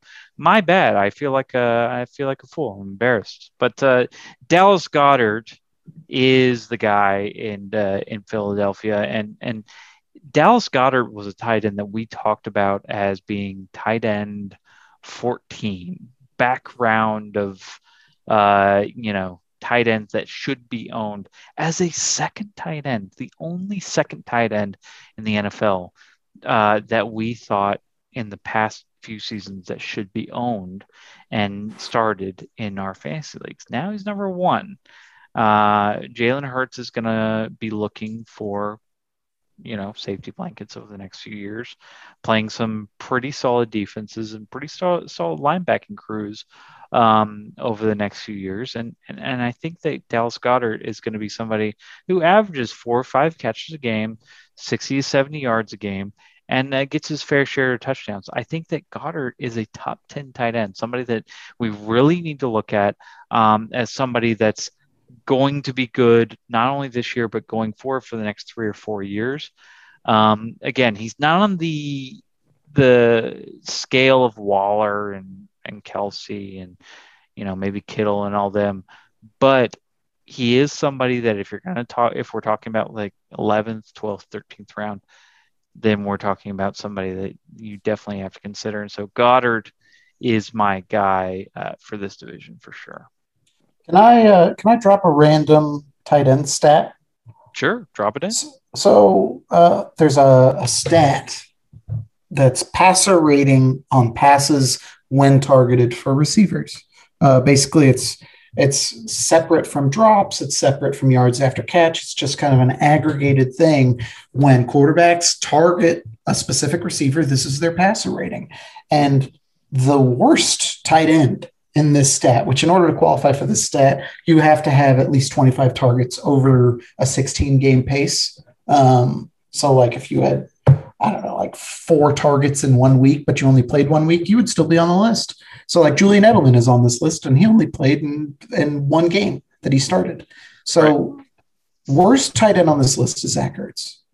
And he had a passer rating of 50.4 when he was targeted. So he was obviously really bad. Second worst tight end on this list, it's Evan Ingram by a mile. Evan Ingram also led the NFL in drops by a tight end. Terrible. He's awful, and I hate him. So he's due for a bounce back. As far as receivers in the NFL, who on passes to them, the passes ended up getting intercepted. He was the number 1 tight end, 6 interceptions thrown when targeting Evan Ingram. They used to call Ebron brick hands, okay? I still call him brick hands. Evan Ingram talked him up earlier. Evan Ingram is one of the fastest, most athletic tight ends in the league. He's just a bad receiver. He's a great tight end to have in Madden, and that's it. That's the last I'll say about him. I'm washing my hands of Evan Ingram. I hate him. Okay. Well, okay. I mean, that's a good addition to the NFC East conversation. Got a little heated there. We didn't mention any Cowboys, and I did mention Dalton Schultz was 5th in receptions in the NFL. But that's because Dak wasn't there, and so the chumps that were playing quarterback were like, "Where's my tight end?" And you had a Blake Jarwin injury. It'll be interesting. Guys, I am like craving the fall. I am craving cooler weather. I am craving, Halloween and the holidays and whatever. And it's weird. And maybe I'm just being I don't know, it's because I've had a few drinks or what, but I'm craving Cowboys football. I miss the Cowboys. I miss the good Cowboys football with, different tight ends, Jason Witten and whatever. And so it would be good to see the Cowboys come back and be good. We don't know if they will, obviously, but yeah, that's something we didn't really discuss, nor did we discuss, football team in extent. But I talked about Logan Thomas. I like Logan Thomas. Okay, all right. NFC North. Sheddig, tell me about the NFC North. What do you think? Pretty interesting. Obviously, if Aaron Rodgers decides to play football for the Packers this year, Tonyan's a great option. If Jordan Love plays, Tonyan might still be a decent option. It's a little bit more of a question mark, but I don't expect Jordan Love to be slinging it to the outside as much as some normal quarterback would be. So he could still be valuable. TJ Hawkinson, to me, takes a big hit with Jared Goff. I just think that Jared Goff was a huge benefactor of being in a extremely well managed and schemed offense in LA, and in Detroit. They're just used to having Matthew Stafford do everything, and the head coach is like, just go out there and bite people's knees off. What are you doing, Jared Goff? Like, Jared Goff's gonna be like, I don't know, man. And like that's not going to be conducive to a good offense. Sounds like Jared Goff. He's been working on that Jared Goff impression. In front of the mirror. Like that's going to be the sideline of every single game. That's not what you want to be watching for. You're like, oh man, I hope my offense goes out there and scores a touch. Off, they fucked up. All right. Oh. So, yeah, that's going to be every drive for the Lions, I feel like. So I don't want any part of that. I feel like Hawkins is going to take a big hit.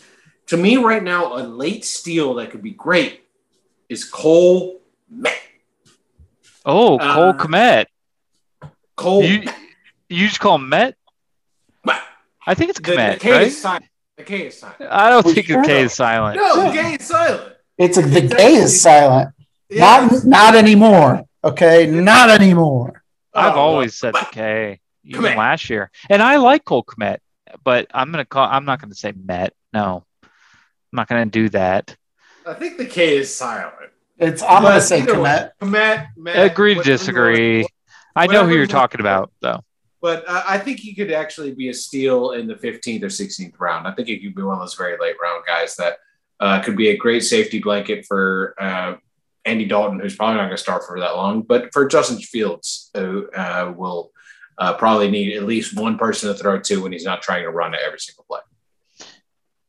Yeah, I can agree with you there for sure. I think that Cole Kmet as a number 2 last year caught a lot of balls, and really tempted me to start him at tight end, even though he was starting behind Jimmy Graham. Max, do you have any thoughts on this division? I have 2 thoughts. One, I'm going to give one little blurb about Tonyan. Okay, I talked about that stat, the passer rating on passes when targeted. Right. I want to know who number 1 person on this list, above wide receivers, above everybody. I would think it's Tonyan because he caught 53 out of 59 balls and with 11 touchdowns. So it was like pretty efficient. It's Bobby Tonyan. That's who it is. He was incredibly efficient, just worth noting. I, however, also wanted to talk about Cole Kmet. I was really upset. I was like, man, I was upset. I want to talk about Kmet. That's how you say his name. But Sheddick's talking about Met. Different guy. I think it's Met. My reason behind Cole Kmet. First of all, I made money off his first touchdown last season, so that was great. Anytime touchdown, did we all bet that? I think we all bet that, yeah. Okay, well, I was really happy about it. I don't think that. I was not aware we all bet that. Sure, yeah. Where's my money? However, my reason for because he was pretty hot for a while. I think it was like 20-1 or something for a little bit, and then it's like, holy shit, they really throw to Cole Kmet. Let's take him down to 5. That's the thing. No, and his first touchdown, it was like 2,200. It was like plus 2,200. And I bet Cole Kmet, I was like, I'll throw $10 on this, like 3 because games they were in a row. throwing to him like 4 or 5 times a game, and it's like, okay, this is not your regular, 2 tight end set kind of person. This is somebody they run, receiving routes on often. So you couldn't even get Vegas to watch Bears games. That's why. No, that's how that happened. True. So the reason I like Cole Kmet, and you touched on it earlier. Last season, Dalton Schultz was 6th in the NFL in tight end targets. Like that's a shitload of tight end targets, and it has nothing to do with Dalton Schultz being good at football and everything to do with Dalton targeting tight ends like crazy.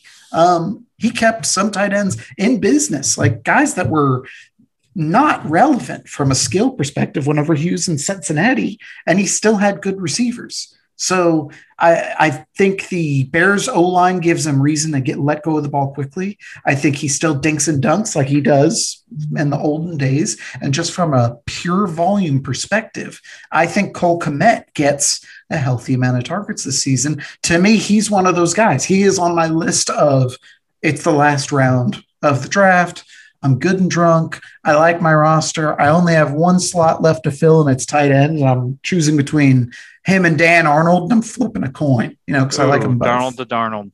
Okay. You don't want the Multiplicity 2 sequel? I think that's pretty intriguing. I don't know. The Tom Arnold thing kind of set me back. That was weird. Yeah. Yeah. That Multiplicity is not. That's not Tom Arnold. It's not Tom Arnold. No, I know, but if they made a sequel, it would be better with Tom Arnold. No, I think it'd be awful. I love Multiplicity when he's like Doug. Yeah, it's great, but no, I think that I had to think back to Multiplicity. I'm like, was Tom Arnold like a neighbor in that movie? Or something? Can't think of I don't think so. Tom Arnold was in. No. To be honest, like I Tom Arnold's just I don't know. I just always think of him as the husband of Roseanne. Hey, married Roseanne. That's it. Yeah. I'm going to talk about Irv. I think Irv Smith, and I think you guys agree with this, but I just gave you the notes on Irv, and so you guys were like, "Oh my gosh!" Like you're going to talk about Irv. I want to talk about Irv. That's how I feel, because I think Irv is definitely, bar none, the best tight end in this division above Hawkinson. I think we're all off on Hawkinson because of the whole Goff factor. But I think Irv is really good. He killed it for DFS for me last year. I think there was he also got me the two touchdown bonus on Bovada. But Irv gets targeted. Irv is the man.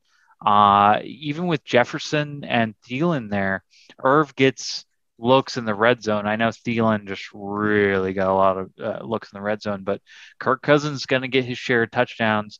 And, when that offense moves, which it does move sometimes, I know you've watched it, Max, multiple times, being Kirk Cousins over in the past, the tight end gets their share. I know Rudolph wasn't really that kind of tight end with that kind of versatility, where he could stretch the field as much. I think he was more of a possession guy, a guy that ran a lot of crossing routes, etc. Get those short first downs, etc. And Irv Smith is the kind of guy that can get you an 80-yard touchdown. I think Irv Smith is very comparable to Jonnu, especially when Jonnu was playing in Tennessee, where he can stretch the field and be that number one receiving option that you need. I know they have Jefferson and Thielen, don't get me wrong, but Irv can be that guy over the middle. And this offense, if not for Kirk Cousins' ineptitude, could be one of the best in the NFL if they had a decent quarterback. I think Kirk Cousins is the only thing holding them back there. But I think Irv could be a top 10 guy. I mean, we're talking somebody that is, again, I'm not going to push people up into the Waller Kelsey range, but he could be top 10, maybe up to top 5 if we can really get into it. So really liking Irv going into this this fantasy season. Let's move on to the NFC So West, wait, our last division. Go ahead. I figured out the role that we are all most familiar with Tom Arnold from, and I'm just going to give you the line. It's there you go, buddy. You show that turd who's boss. Oh yeah. Who does number 2 Who work does for? for? That's literally his only line in that movie. I know. Or that, and what did you eat? Yeah. How about a courtesy flush in there, buddy? Yeah, you're right. Okay. You had a couple good lines in that movie. Yeah, You're it's right. like, yeah, come on. The guy's multi-talented. He deserved an Oscar. Yeah. He's got a lot of poop humor. Come on. Should have won Right. the Oscar. Good poop humor. All right, NFC West, our last division. Thank you guys for making it all the way through. But it is football season. It is coming. And yes, this is not IDP. Yes, this is not kicker. This is tight end. We're getting into the real deal, the real, thickness of the fantasy analysis. So let's talk to the NFC West. Max, tell me, NFC West, who do you like? Max is going to go with Max Williams. Ooh. Okay. Wow. Max Williams. A lot of X's. Well, yes, you know what? That to me, I'm hoping with each X comes more tight end talent because I'm just Max. Okay. And I've been on the podcast talking tight end for 2 years now. This guy's Max. He's got 2 X's. That means he's out there scoring touchdowns. I don't know. That's a reach. But he's taking Dan Arnold's spot on the Cardinals roster. You know what I mean? There isn't anybody competing with Max Williams for those targets. Don't get me wrong. The Arizona Cardinals have a lot of, you could say they have a lot of mouths to feed. I actually, did I read correctly? Is AJ Green on the Cardinals now? Yes. So the Cardinals, they've got a lot going on in their receiver room between DeAndre Hopkins, AJ Green, Christian Kirk. None of those guys to me seem like little 5-yard dump offs, at least not for the most part. I mean, it's not Larry. I don't think Larry's there anymore. So, did Larry retire finally? I'm pretty sure Larry retired. Yeah. Larry Good for him. Unfortunately, but he could still dominate the league if he wanted. Oh my God, Prater's on the Cardinals. Oh, this changes everything. Did you see that Larry invested in the Suns? So he's a part owner of the Suns. So good for him making the NBA Finals. I love Larry. That's probably why they made it. Yeah. Larry's good. Oh, it says Larry's still undecided. So I mean, he may still be there, but the fact is they got AJ Green. So Larry's no more than a 4th receiver, maybe 5th receiver. I could see AJ Green not making that roster if we're being perfectly honest. Really? Yeah. Larry making the roster over AJ Green? I guess it has to be.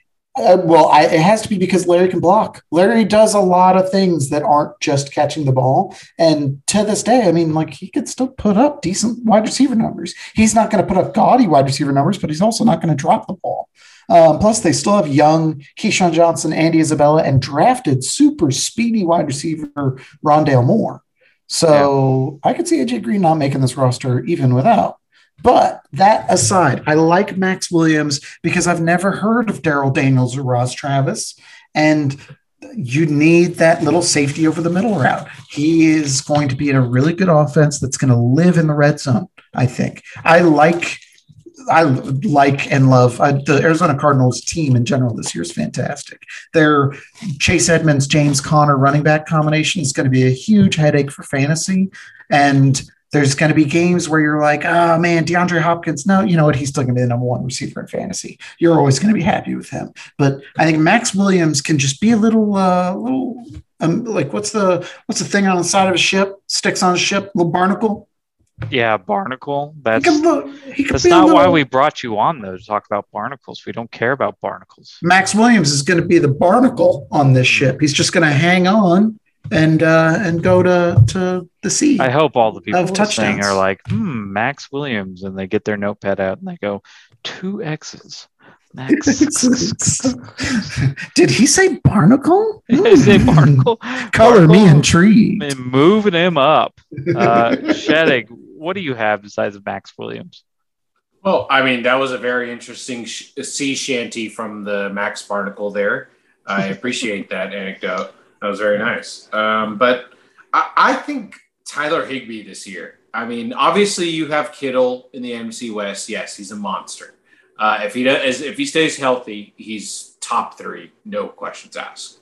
But Tyler Higbee this year, I think, could be huge. I think going with Stafford over there at the Rams, with what he did with Hawkinson last year, I think that Higbee could be a monster and somebody that you could steal in probably the very end of the second tier of tight end drafts in the draft. So it'd be very nice jump for his stats this year with Stafford. Okay. All right. I'm going to talk about Gerald Everett for Seattle. Now, Seattle tight ends usually aren't people that we like to talk about. We've talked about Olsen in the past. They've had a litany of different tight ends who have just come and gone. They disappeared. Gerald Everett, though, is a receiving tight end. He's receiving first tight end. He's played behind Higbee there in LA. He knows that division, and he's got Russell Wilson behind him. I think this guy, I'm being 100% honest, could be a double-digit tight end or double-digit touchdown guy, kind of like Tonyan was this past year. Now, he's not going to be the 1,000-yard guy, I don't think. He's not going to be the Waller. He's not going to be the dominant guy. But you get in that red zone. We're talking about running backs who in the past have been a little bit inconsistent. DK and Tyler Lockett are usually receivers who catch the big balls, the big time touchdowns. Gerald Everett might be a red zone target that Russell Wilson really craves. And so Gerald Everett might be somebody that you might not get at the very end because he might be snagged prior to then. But somebody in those mid to late rounds that is pretty attractive because to me, Gerald Everett was a streaming guy, a DFS guy, somebody that you looked at on a daily basis if, LA was playing in prime time. And I think if he is going to be a starting guy and he's going to suck up targets on a week-to-week basis, he is worth rostering for sure. And so I'm going to talk about Gerald Everett. And I'm not just joking just because this is a weak tight end division, because it very much is. Besides Kittle, obviously nobody's talking about Kittle. Kittle coming back is going to be a top 5 tight end, and we're not really mentioning him a lot, but he is somebody you need to think about. Trust me, a 3rd-ranked tight end going into the draft. Gerald Everett is somebody that you definitely need to consider going into next year because he's going to be good. He's going to catch some touchdowns, and like I said, I think he's pushing triple digits. But all right, guys, hey, way to get through these tight ends. Go ahead. Fun stat about Gerald Everett. Sure. Didn't have as many drops as Evan Ingram, but the highest drop percentage of all tight ends in the league last season, 11.3% of passes that hit him in the hands, he dropped. So droppy. Droppy guy. Okay. Okay. Understandable when it's come from Jared Goff, I guess. Max Williams, Barnacle. Don't forget it. Okay. All right. But hey, it was great to talk to you guys about tight ends. If tight ends is like this, who knows what running backs, wide receivers, and quarterbacks are going to be. It's going to be insane. I enjoyed talking football with you. I'm getting pumped. Is there anything you guys want to leave us with before we go, Shedig? Nothing. Just it was a great tight end conversation. I think that it is definitely one of the biggest tier positions that, like, if you're not in the first one, which is very small, there's a second tier of guys, and after that, yeah, you're playing the max game and round. All right, Max. I'm excited. I'm excited for fantasy football season. I'm happy. It's baseball season right now. It's just we're past the sad part of the year when it comes to sports. I do have a question about the draft. Most people are flying. Is that what I'm understanding? I believe so. Huck, are we driving? Yeah, we are absolutely going to drive there. Are we caravanning with anybody, or? I believe so. Yeah, I think that we can definitely discuss that offline. But yeah, I think that everybody will get there, and just like any draft, we will all be there and have a good time, and it'll be a nice jubilee, just like any draft that everybody has, in August, September, etc. Well, then I just say people should join us. It's going to be a hell of a road trip. It will be fun. It will be fun heading up there, talking football all the way. That's going to be a good time. Let me ask you guys a question as we part. And I'll ask you guys this both separately. Kelsey, Waller, and Kittle are all taken, and you're sitting there needing a tight end at number 4. Who are you taking? Max. Number four behind Kittle. Mm-hmm.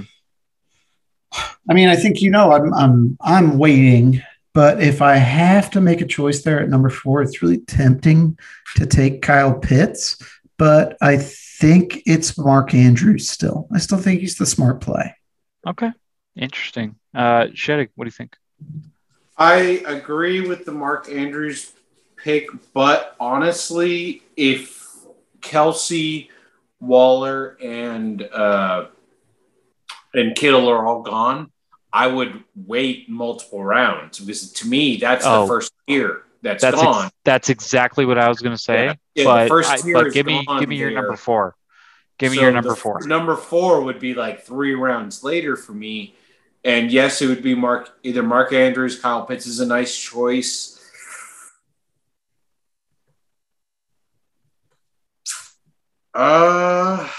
If Rodgers comes back, Tanyan's not bad.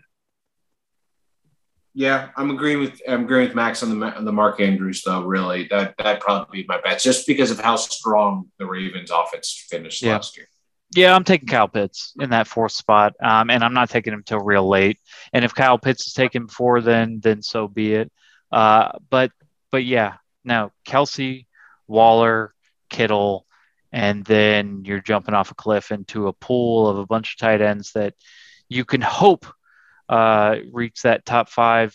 I know we talked about it. We went into depth on it. Everybody make their own decision. And, hopefully you guys got something out of this. But thank you guys. We appreciate it. And we will see you next week when we go over running backs. We're going to get really in depth in running backs, and hopefully it will be just as heated as this one. And with our expert Neil will actually be here going over that. So we look forward to that. But all right, thank you guys. We appreciate it, and we will see you guys next week, same time, same place. See ya.